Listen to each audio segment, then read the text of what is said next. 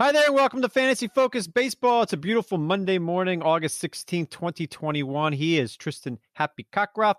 Kyle Soppy produces, researchers, and guards our galaxy, and I'm merely Eric Carabell, off the hammock for just a few minutes. On today's show, the trade deadline on ESPN Leagues is coming up later this week. We shall discuss this. Pitchers new and old made interesting season debuts this weekend. We shall discuss that. And there's the normal foolishness and singing that accompanies each and every show. Fantasy Focused Baseball, presented by LinkedIn Jobs. TC, how are you today? Doing all right. Ready for a busy week. Indeed, yeah. Yeah, we both wrote about the trade deadline today, the fantasy trade deadline. You giving an update on pitchers, very analytical, and me just, throwing darts at some hitters and giving fantasy readers two very different sides of what our approaches may be in fantasy leagues. But give me a general take from you of what you're doing in an ESPN Standard League this week. Are you waiting until the deadline, which I think is Friday? Correct me if I'm wrong. Friday, noon Eastern. Do you wait until the deadline? Because a lot of people are going to get caught. It's got to be approved and accepted by that deadline. I think it's noon. Don't wait. They won't. If it's a minute late, it won't happen. What are you doing in your leagues? How do you approach? Don't wait until the end. If there's anything this season's told me, don't wait until the end. I've had a couple of scenarios in leagues where, and I'm using the weekly transaction deadline as the example here, where we had one person propose a trade, the other one sort of accepted, and it really did go down to the absolute last second. And in two of those cases, it was definitively after the week had started. So I'm sorry, too late. And in the ESPN leagues, you're not going to get the benefit of the doubt. So get your trade in. Do not just be waiting until the last second. I know you don't want your players to get injured, but just get them done in advance. But from a planning perspective, that is the same day that we reach the 3/4 portion of the year. We will have 3/4 of the season's games in the books, with the first game, I believe it is, going to the books on Friday. So natural breaking point here to reassess your team. Do it earlier in the week. If you have an excess of pitching, if you have an excess of saves, stolen bases, it's the time to get them shopped. I would do that sooner. You don't want people seeing excesses at the last second. They will try to take advantage of you on the trade market. So get it done today if you can. All right, and we'll do more of this on Thursday's show. Let's talk about the news of the past weekend or since your past show. And let's start with Fernando Tatis Jr. because I think this is fascinating. He's off the injured list. He's healthy. His first game back, a couple home runs, and he did it in right field. So from an overall standpoint here, would you say that Tatis's value changes because he's off shortstop? We have no idea what the Padres aim to do in 2022, but I'm not trading for him still. I'm a little concerned about the shoulder. So is Stefania. There's no guarantee he gives you 6 weeks. It could be 6 hours. So what's your take here on Tatis? He's amazing, an amazing player. But to move to right field to protect him, is that good? Do you think it'll help? I don't know that it makes any difference at all other than he'll gain outfield eligibility pretty quickly. And that will come into play probably for 2022. He should, if they keep him there, get the 20 games. We're looking at 40 to 45 for each remaining team. He's got the opportunity to do it. I don't think this changes much in terms of the injury risk. I mean, couldn't you argue it's a longer, harder throw from right field than it is from shortstop? Granted, there's fewer plays he'll be involved in out there. Covers more ground, needs to do that. So I don't think a lot changes. It's interesting to see him in right field instead of center field. That's one where center fielders have an awful lot of ground to cover. Maybe he'd be a little bit more taxed there. But I'm not making any adjustments. Really, the only things that struck me were position eligibility, minor thing, probably doesn't wait too much. And I don't think it's good news for Will Myers at all. Now everything shifts towards the Will Myers loses playing time. Right, which is not that big a deal. He wasn't having a great season as it was. Jake Cronenworth will be the everyday shortstop, and he's actually on my list of players to trade for because you want to trade for healthy guys. A lot of PAs this season, a lefty bat who's not prone to, making outs against lefties. I mean, they just never sit him. Bats clean up every day. Perfect guy to trade for. Let me ask you this. Say we're having this conversation at the end of October. Tatis has shoulder surgery. They say he probably will be ready for spring training. Is he still your number 1, 2, 3 player, or are you going to have concerns that he misses games next season as well? So that's as open-ended a description as I think I could get. You said probably, and I'm going to cling to probably. I agree with you. I agree with Stefania. This came up on Thursday's show. I worry about the long-term ramifications of this injury. If he gets surgery to correct it, I probably would put him at number one. I think in retrospect, we probably should have put him at number one this year. And I don't know that I have much right to question him for the rest of this year because he's been amazing when he's played, even through all the questions that we've raised. I probably would. Would you? It's debatable, but I probably would. I think with Acuna's situation with the knee, Mm-hmm.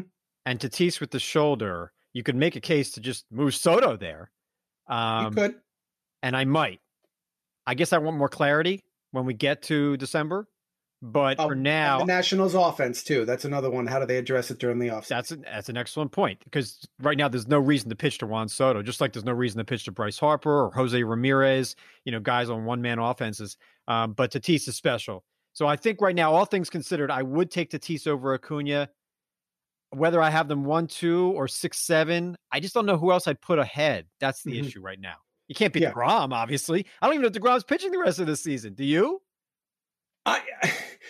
Frankly, if he does, I think it's 2 to 3 starts to get ready for the postseason. I actually don't know that there's going to be anything fantasy relevant remaining at this point. I think what happens here, okay, and I'm not trying to be negative at all, but I think Atlanta has a 5-game lead in the NL East in 2 weeks.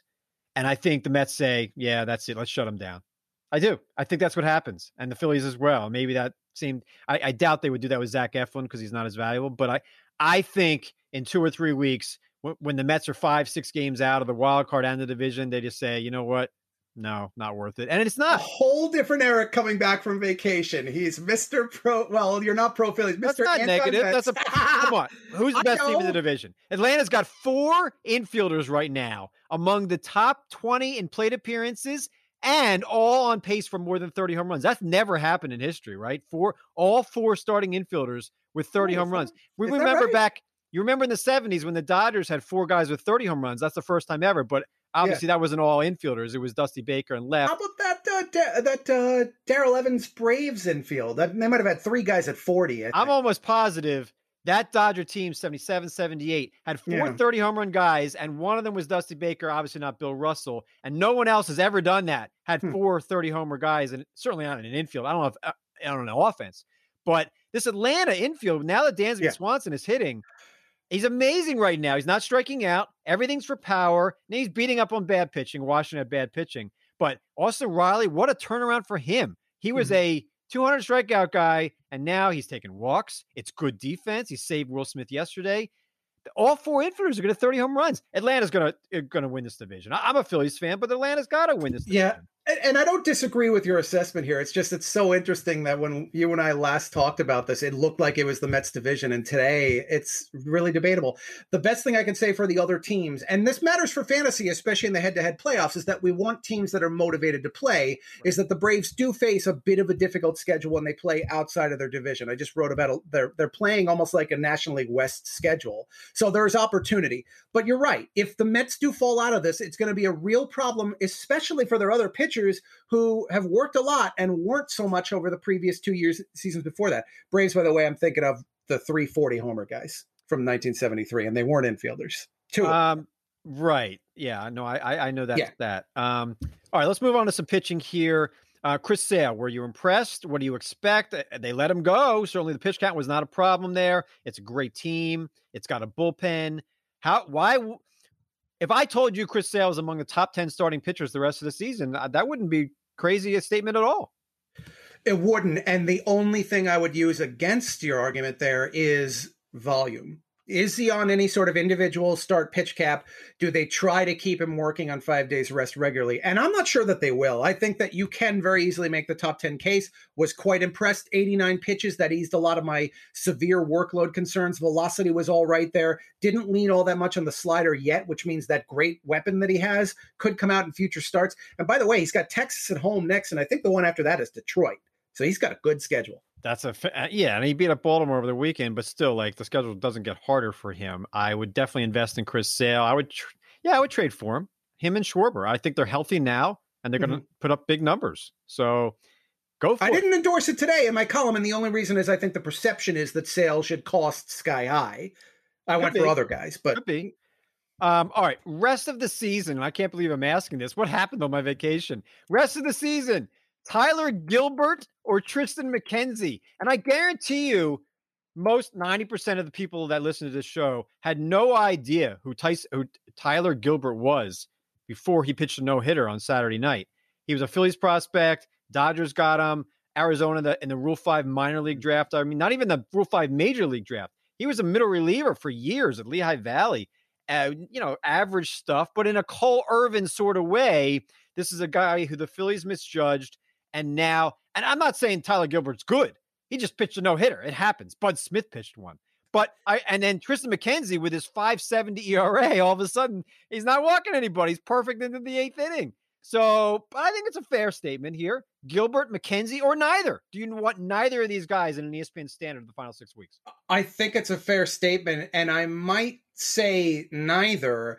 I'll say McKenzie leaning on Cleveland having the Central Division matchups. That does matter, and he's got the really good breaking pitches. The issue is, you mentioned, his control is better, but on any given night, he shows up without it. And when he does, you see a game like this one. Gilbert is a total wild card to me. The reason I'd go no there is just the very limited fastball velocity. I think he barely even touches 90 miles per hour, 90 degrees. That's what it feels like lately around here. 90 miles per hour. He's pretty much just a change of pace guy. Cutters, sinkers. I don't think it's going to hold up in that division.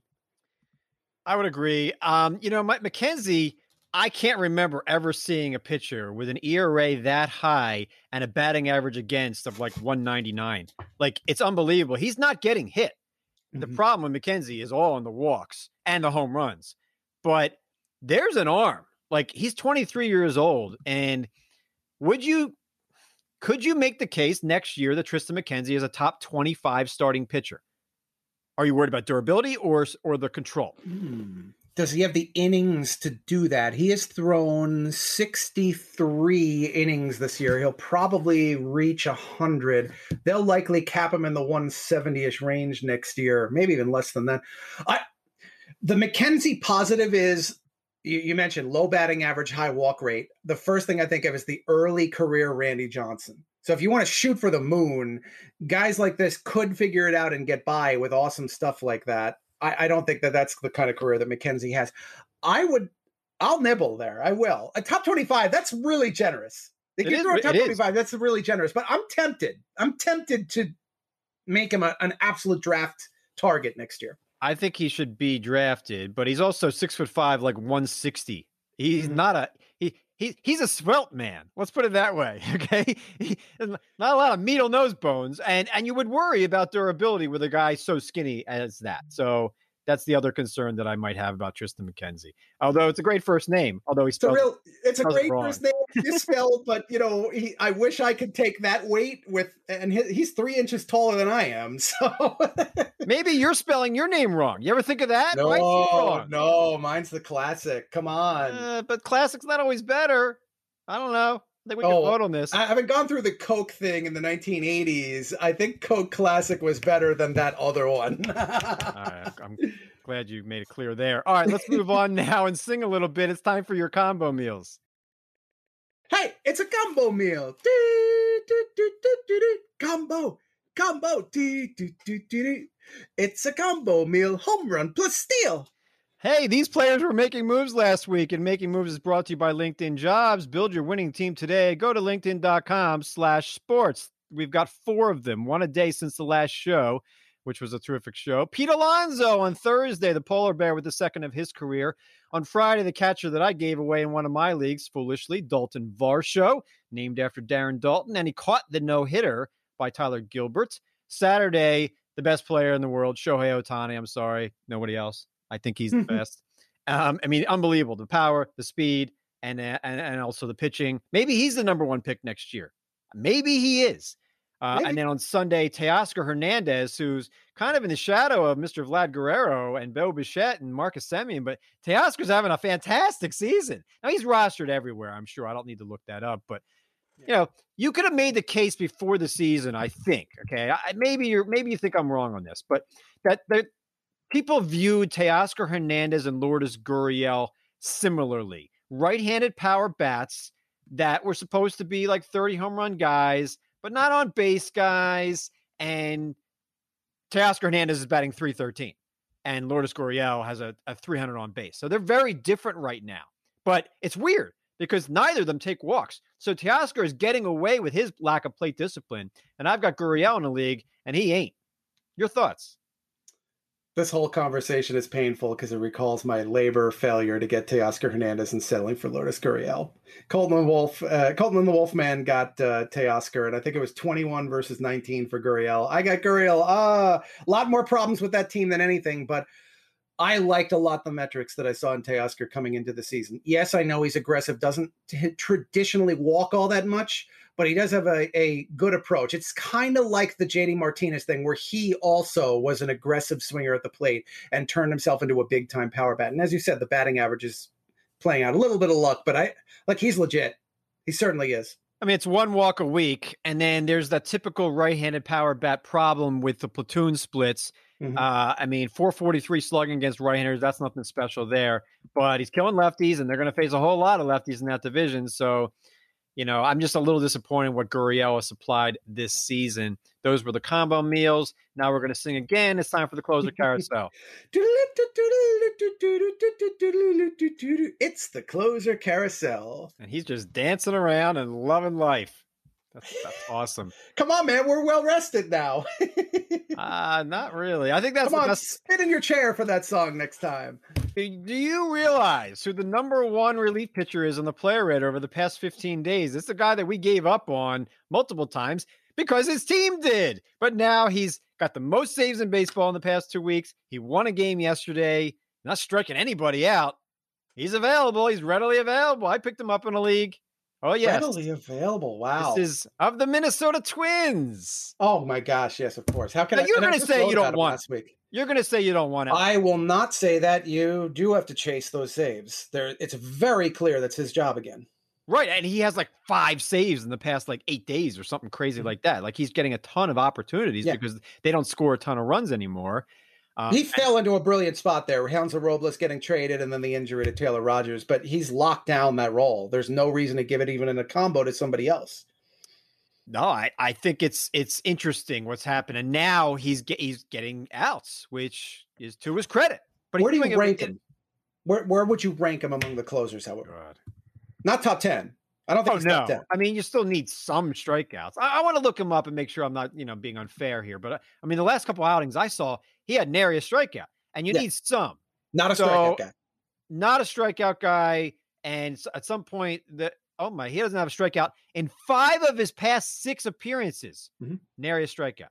But also, only 1 walk total and only 1 hit. Now, some of this might be luck, but this wasn't against, Cleveland either. This was against Houston, the White Sox, Tampa Bay, and 1 against Cincinnati. All contenders, all good teams, all playoff teams.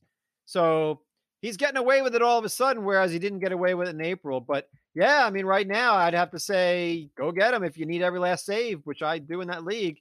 I mean, I'll ask you this: Joe Barlow versus Alex Colomé. Barlow, who is on Texas, and many of you probably aren't aware of that.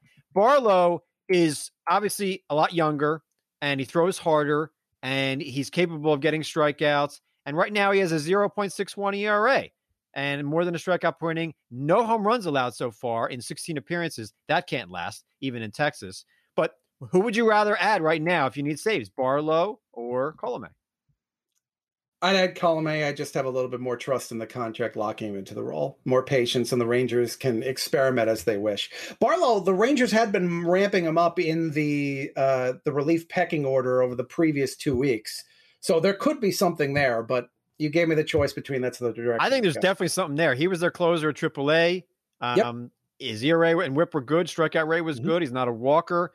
He really suppresses home runs. But I'm looking at his stuff. It's not like he's not a side armor and he's not a sinker baller. So it's kind of an interesting mix for Joe Barlow. Mm-hmm. So I think I might take Barlow over Colomé because there's an inevitable blow up here for Alex Colomé. He just doesn't have the stuff. But, it's not like either of them are on a good team. I mean, they're both on terrible teams. So that's the thing. If it was the competitive nature of either the teams was different, and I do think the Twins are still a better team than the Rangers, but it's probably not by leaps and bounds. Are you concerned about Liam Hendriks? Would you leave him active in a weekly league? I'm going to forgive that Field of Dreams game But overall, and he has had, you've mentioned it before, the tendency to give up home runs. I probably would leave him active for now, but I am a little alarmed. Did not look good in that game, but And the next I'll game. cut it in when a break. The next And game the as next well. game. Two Yes. games against the Yankees this weekend, 7 runs, 6 earned, and because one was on second base when he came in. Yeah. You can't be a closer and have 11 home runs allowed through, 3/4 of the season and get away with it. But there's also no indication whatsoever that he's going to go to the 8th inning for Craig Kimbrell. At least they haven't given any.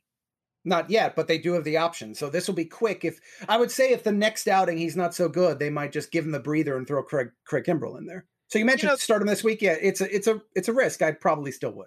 Then again, they need their guy in the 8th inning to do well too. Mm-hmm. So you can't just dump Hendricks there and say, oh, it's okay. He could lose a lead in the 8th. And Kimbrell hasn't been great either. He allowed a homer, I think, in his last outing too. Are you aware that there's a relief pitcher right now who's one win off the major league lead? Not among relievers, among everybody. I have this guy in labor, and I don't have all the wins, but he's a funny guy. He can dance. Are you aware who that is? No, I was a week ago, but I'm tossing lefty from Milwaukee has 12 wins. Brent Suter has 12 wins right now. You know what's interesting? Suter was a guy I was onto in the first 3 months of the year, and then when Josh Hader went on the COVID IL and they moved him into the closer role, or at least a co-closership, that's when I sort of wiped him from my brain for some reason. He's a very good pitcher. Brent Suter is one of the more underrated relief pitchers in the game. He is. I mean, it's obviously a higher whip than ERA in comparison, but it's also a strikeout per inning, which is surprising. At the command, the control is good, but 12-5, and he's made only one start. That's a lot of decisions. Yeah. And credit. Not only that, it's 57 2/3 innings and 46 outings. You'd expect that this would be a follower situation like the Ryan Yarbrough thing a couple of years ago. Yeah, 12. Wow, that snuck up on me. Give me an update on the Yankees. What's happening there? It's a committee, mainly because Zach Britton doesn't even have confidence in his own stuff. We've talked about this now on 2 consecutive shows, and here's the third. And I can ask you the same question I did of Todd Zola and Dave Schoenfield last week. Who would you take? I don't know. Jonathan Loizaga, Johnny Lasagna, whatever we want to call him, it would probably be my pick based on pure stuff the rest of the year. But heck if I know. That is a dartboard situation. And the fact that Zach Britton asked out of the role and then had to close again this weekend is interesting. Yep. But yeah, and Johnny Lasagna is one of a couple guys. Relief pitcher wins. Suter has 12 and second place has 8. That's amazing. Anyway. Yeah. I would probably say Lasagna, but I don't think it is. I think it's Chad Green. Don't you? But you know what? They don't seem to want to use Green in that role. Maybe it's because he had that bad outing in Seattle a couple of weeks back. I don't know. They like to throw Green in wherever they feel there's high leverage. He's almost like the Kendall Graveman of the first 3 months for the Yankees. Okay, I could see that. Let's move on and take a look at the schedule here until our next show. Monday's slate starts at 7:05 p.m. Eastern Time. It's got an ESPN Plus game. Matt Harvey, who you don't want, against Colin McHugh, probably in an opener role, I would assume. Yep, it is, with Fleming probably following him. And Fleming was terrible in his last outing, gave up like 10 runs. Oakland at Chicago is on ESPN regular at 8 p.m. Frankie Montas, who's pitched well against Dallas Keuchel. Montas, 6 straight quality starts, 12.2 K9 over that stretch. That is not what Montas was doing for the first 3 months, but all of a sudden it's looking good. White Sox hit, very right-handed, but, I think at this point, if you got Frankie Montas on a team, you're using Frankie Montas tonight. And then the second start, I'm not sure where it is, but I don't think it matters. You're using him anyway at this point. That is San Francisco at home, so that's not a great matchup either. But yeah, it leans. Remember, you want the righty more often going against the White Sox, and I agree, you would start Montas. San Francisco hits a ton of home runs. Tuesday, there is a doubleheader at the stadium in New York in the Bronx. Red Sox, Yankees, Nate Eovaldi, Luis Gil is the opener, and then the night game. Heel. I don't want to heal. And then the night game, Jordan Montgomery is coming off the injury list, apparently. 2 in a row, by the way. We buried the Garrett Cole on Monday activation lead. Yeah, you know what? Because you'd activate him. You automatically activate him. Of course. But they both could align for 2 starts this week as a result. You activating Montgomery, though? First one's Boston. Second one is what? Minnesota at home. So that's all right. I would. It's not amazing, but for the 2 starts, yeah, I would.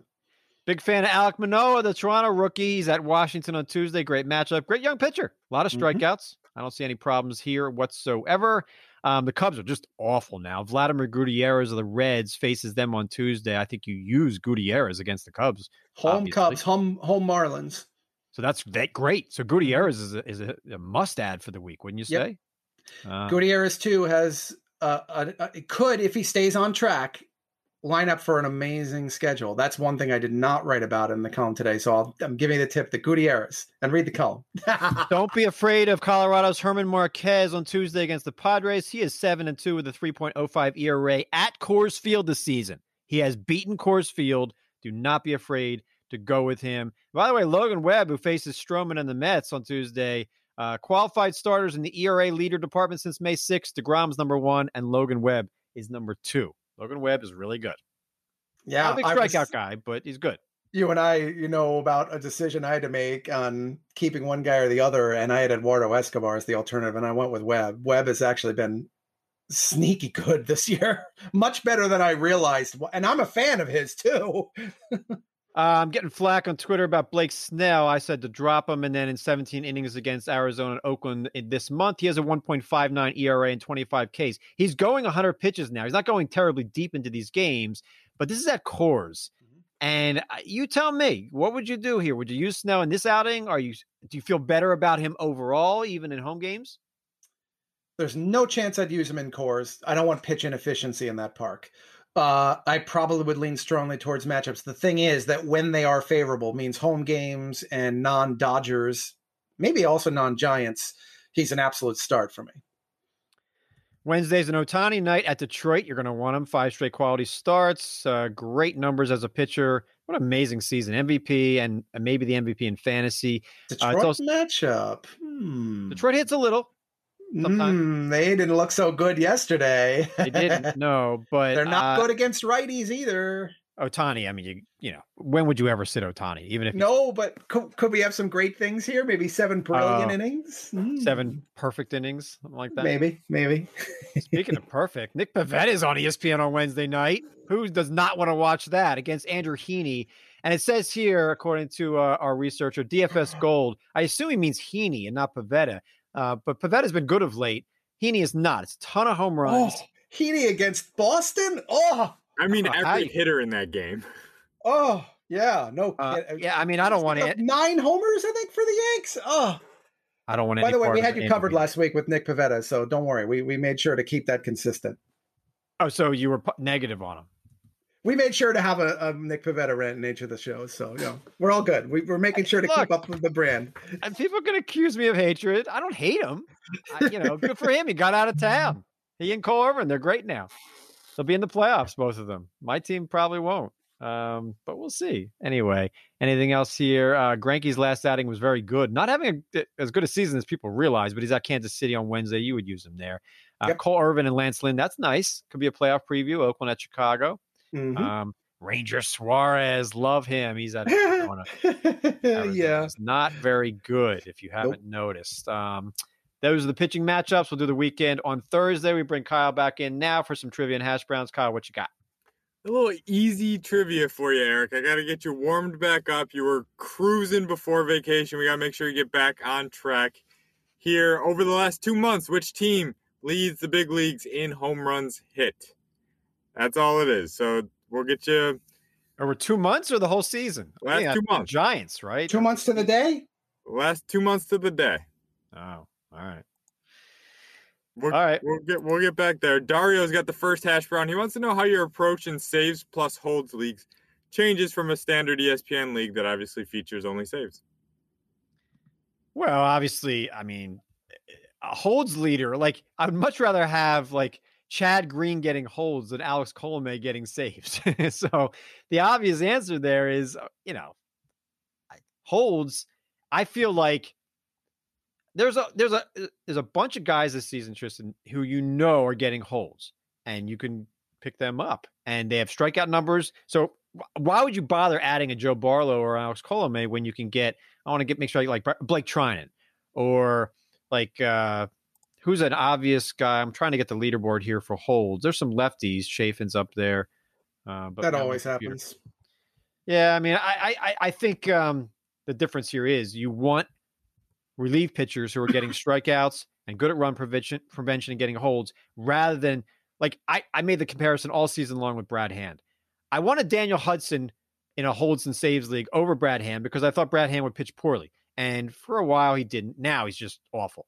And Hudson was going to be the clear setup man for that team. That's the difference I would make. Now, Blake Treinen leads the majors, I believe, in holds. So Tyler Rogers is a great example. It's a lot of holds. You can make the case for Tyler Rogers over Jake McGee, the closer now, because Rogers is doing a better job mostly of run prevention, and he gets the occasional save. Gallegos, so the Cardinals, does not have the whip that Alex Reyes does, doesn't have the saves, but he might be more valuable. Anyway, your thoughts? Possibly, yeah. So 13 closers have more than 20, or have at least 20 saves, and only 5 relief pitchers have 20 holds. The leader is 22 there, and then the leader in saves is a lot more than that, 34, Mr. Melanson. So the only danger with this question, it comes up all the time on the show, is holds are a safety net. Holds are not the driving force. It's the way in which you pick a guy based on skills, hoping that they're going to be the closer. And in the worst case scenario, that very good arm winds up getting holds as the setup man. That's why the Daniel Hudson you mentioned works. He's a good pitcher. You knew he was going to be one of the last 2 guys. If he didn't wind up in the 9th, you do fine. But I'm not going to deliberately target holds because of what you mentioned with the lefty relievers, Chafin and types like that. That's where a lot of the holds end up going. I usually want to get a guy who's just got the best arm. And at least now you know that, you get a player, well, Rich Rodriguez isn't the best example, but that's the first I think of. A guy who's really good, gets strikeouts, was closing games, loses the closer's role following a trade, he's worthless. Well, no, not so much anymore. He could still get you holds. I think that's all fair.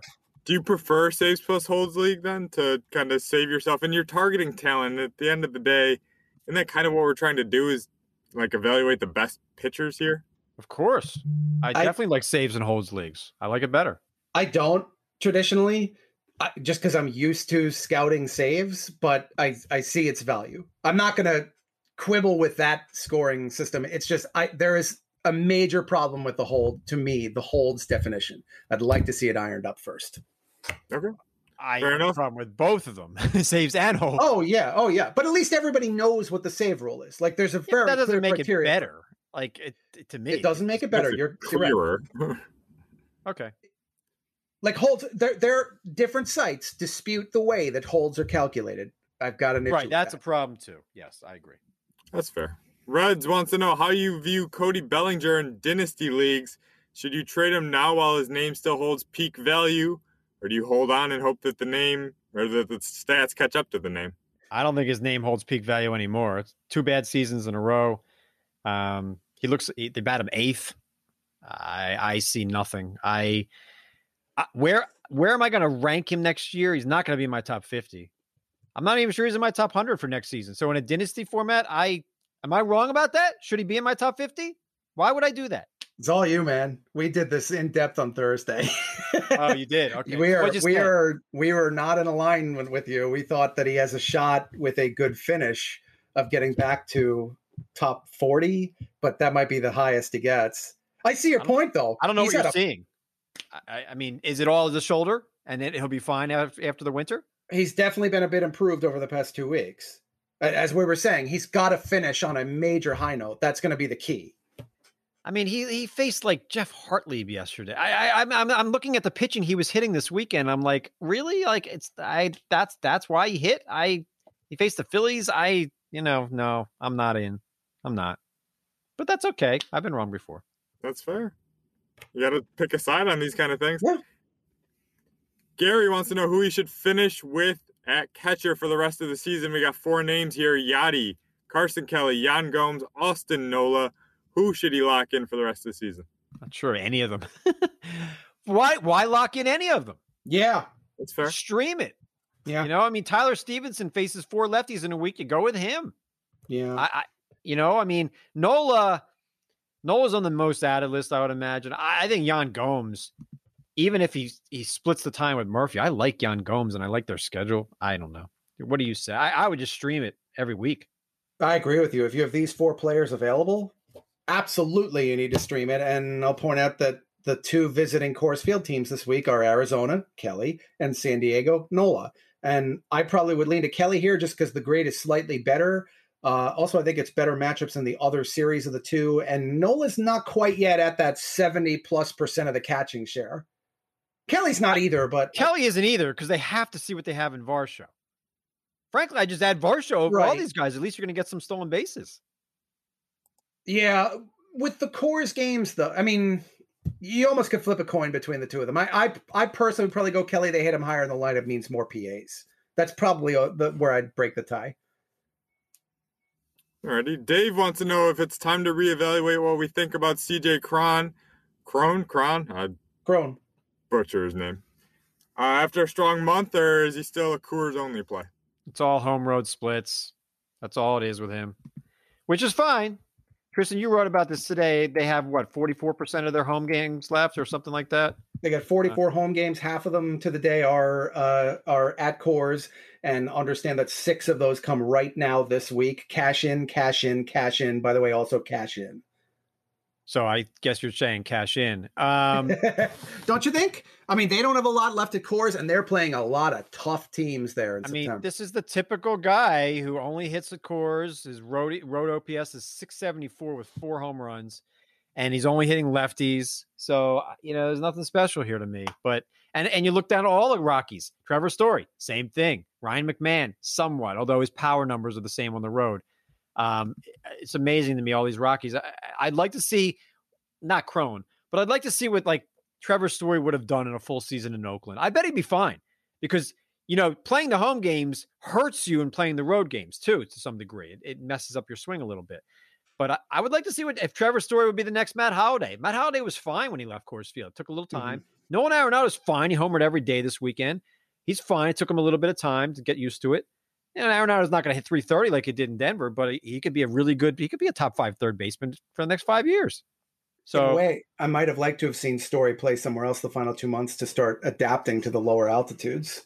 Absolutely. I think that's a fair statement because Story is not having the season people think. I could write a blog at some point, maybe I will, about players who are not doing what you think they're doing. Now, Bellinger, everybody, but Story is not doing close to what everyone thinks. And JT Real Muto is not doing close to what everybody thinks. It's a lot of guys like that right now. And you're not going to drop them. So maybe it's a waste of a column. But, man, Trevor Story, that's not what you – if I'm ranking today, he's not in my top 20. He's just not doing it. And you think he's going to start doing it in the final 6 weeks of the season with a sorry team in last place? No, nothing's going to change.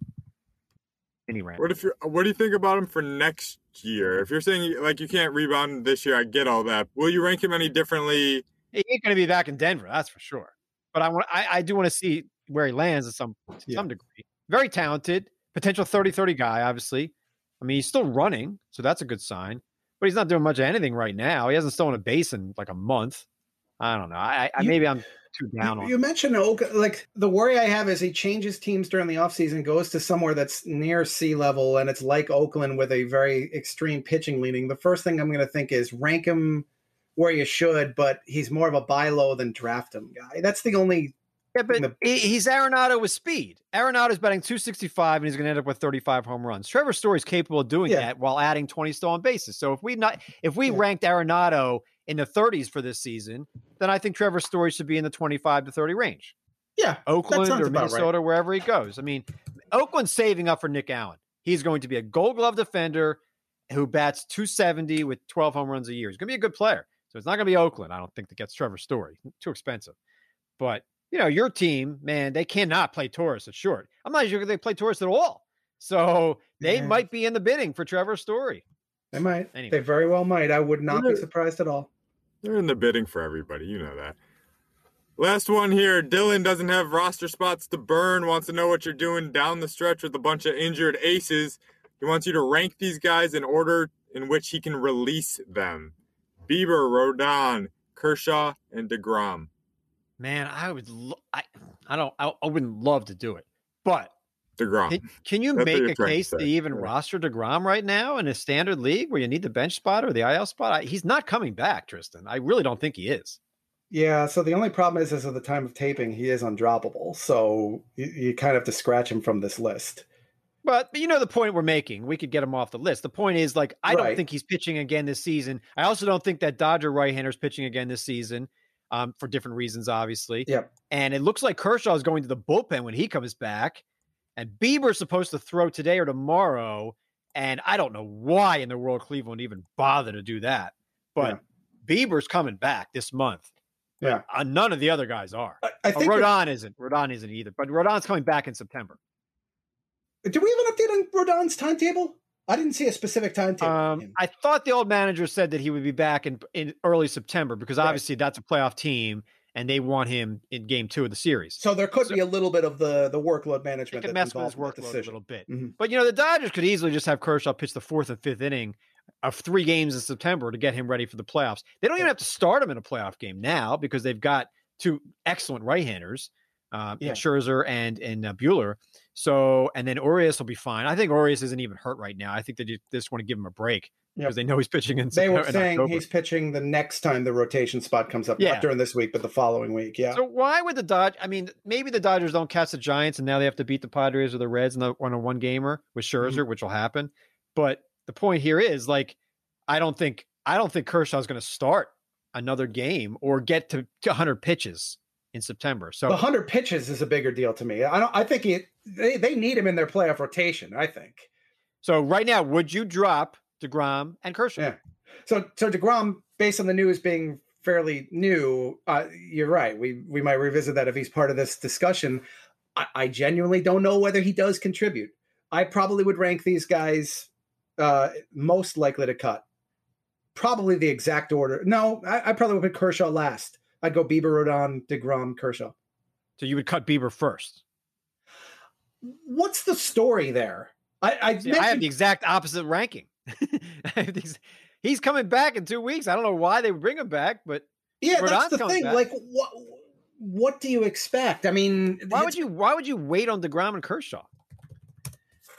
Are you sure you're saying the same thing I think you're saying? Because honestly, I have no idea what any of these 4 guys contribute to. I feel the most comfortable in Rodon's ability to contribute. But as you said, September 1st, Labor Day, it's 3 potential weeks of impact.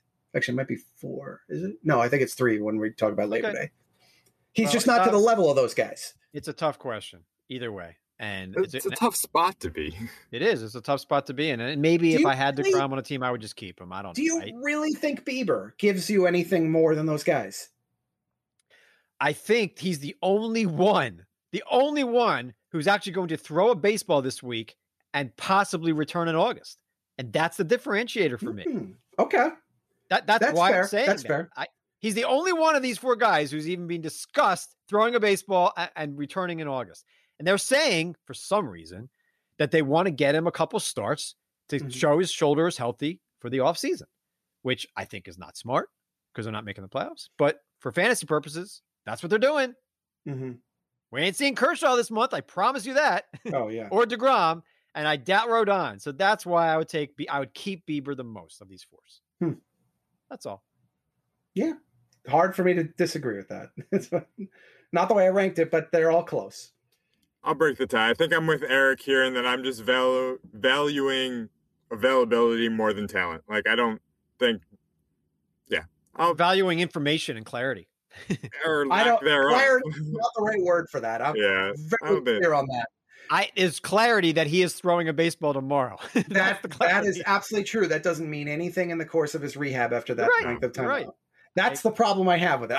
I totally see your point, though. He's the one throwing a baseball. Well said. Right. There you go. That's all I need to say at some point. Okay. What was trivia? Last 2 months, which team leads the big leagues in home runs hit? I'm guessing it's not the Giants because I think they lead for the season, and you wouldn't ask the question this way. The Giants are the right answer. It just completely caught out. Who leads the Giants? Who do you think leads the Giants in home runs? Giants and homers. Either that or tell me where the leader of the Giants ranks in baseball in home runs. Dude, the Giants don't have anybody with 25. They don't have anybody with 20. But everybody's hitting them. Posey, Belt. It's amazing to me. They don't have anybody in the top 50 in homers, and they lead the freaking league in home runs. Because they have Darren Ruff with 15, and they have Lamont Wade Jr., who still people aren't adding. And Brandon Crawford's going to hit 25 again. It's just amazing. You know why they're not adding them? Because their playing time isn't known every single day. If they had a solid 8 like the Blue Jays lineup, everybody would be on the Giants. Are more offenses going to look like this the further we move on to analytics where everybody can hit for power and nobody's running? Or are we ever going to get back to where it's 100 homers and 3, 4, 5? We're already there. Nobody's running except 2 guys. Witt and Starling. But that's it. The power distribution is nothing like this for all the teams where they lead the league and nobody has 20. That's crazy. Yeah, but the difference here is they'd have to win the World Series and then everybody will buy in. I think to some degree. And then it's hard to build a team like this. It's hard to get lucky with Lamont Wade and Darren Ruff. Yeah. So the Dodgers could do it because they have the money, but most teams would never. They just want regulars. Toronto just has 8 regulars right now. You don't want to build a team like this because more can go wrong than they can go right. Also, the paths are different between the Dodgers and the Giants. The Dodgers can pay to get, as you mentioned, the names. The Giants are using their scouting and analytics to get the cheap guys off the waiver wire. Very, very different approach. It's fascinating, and it doesn't always happen. Come on, Tampa. Tampa's had some years where it didn't quite all come together. They're looking good now, but not every single year. It's very dangerous for the long-term health of a team. They're all in their 30s. Posey, Belt, Solano, Crawford, Dickerson, Yastrzemski. They're all over 30 years old. So I don't know what this lineup looks like next year even. Obviously, Crawford got signed to the extension. Posey can stay there as long as he wants. But half these guys, Mike Tauchman's not going to be back. Darren Ruff probably won't be back. Austin Slater. It's a really old team. I'm very interested to see what happens with this team. I would love for them to win a couple playoff series because I like their manager. And, I'd like to see a team like this do well. So if you ask, is this the future? No, of course not. You never want to build with 33-year-old a lineup. Maybe not the age, but the general the philosophy. Yeah. I actually do think it is because the rosters will likely expand again at some point in the next few years. And if that happens and we keep those things where the 3 batter minimum rule, things like that, I think this is the way that teams are going to go. If you can platoon like this, you should. Yeah. Rays do it. A's do it. Giants are doing it. Yeah. All right. I think that's it for the show. Thank you so much for listening to our little Fantasy Focus Baseball. And we should remind you that Fantasy Focus Football with the Gang is a daily show now from Monday through Friday. I believe Kyle's shaking his head yes to say that it is true. Kyle goes from that show to this show, and we appreciate his efforts. Very versatile human being, that Kyle Soppe. All right, that's it. Tristan, good to see your smile, and you're pointing and you're singing. And Kyle, you're awesome, and you're the guardian. And I am Eric Carabell, going back to my hammock in about 2.5 minutes. Thank you for listening to our little show, and have an awesome week.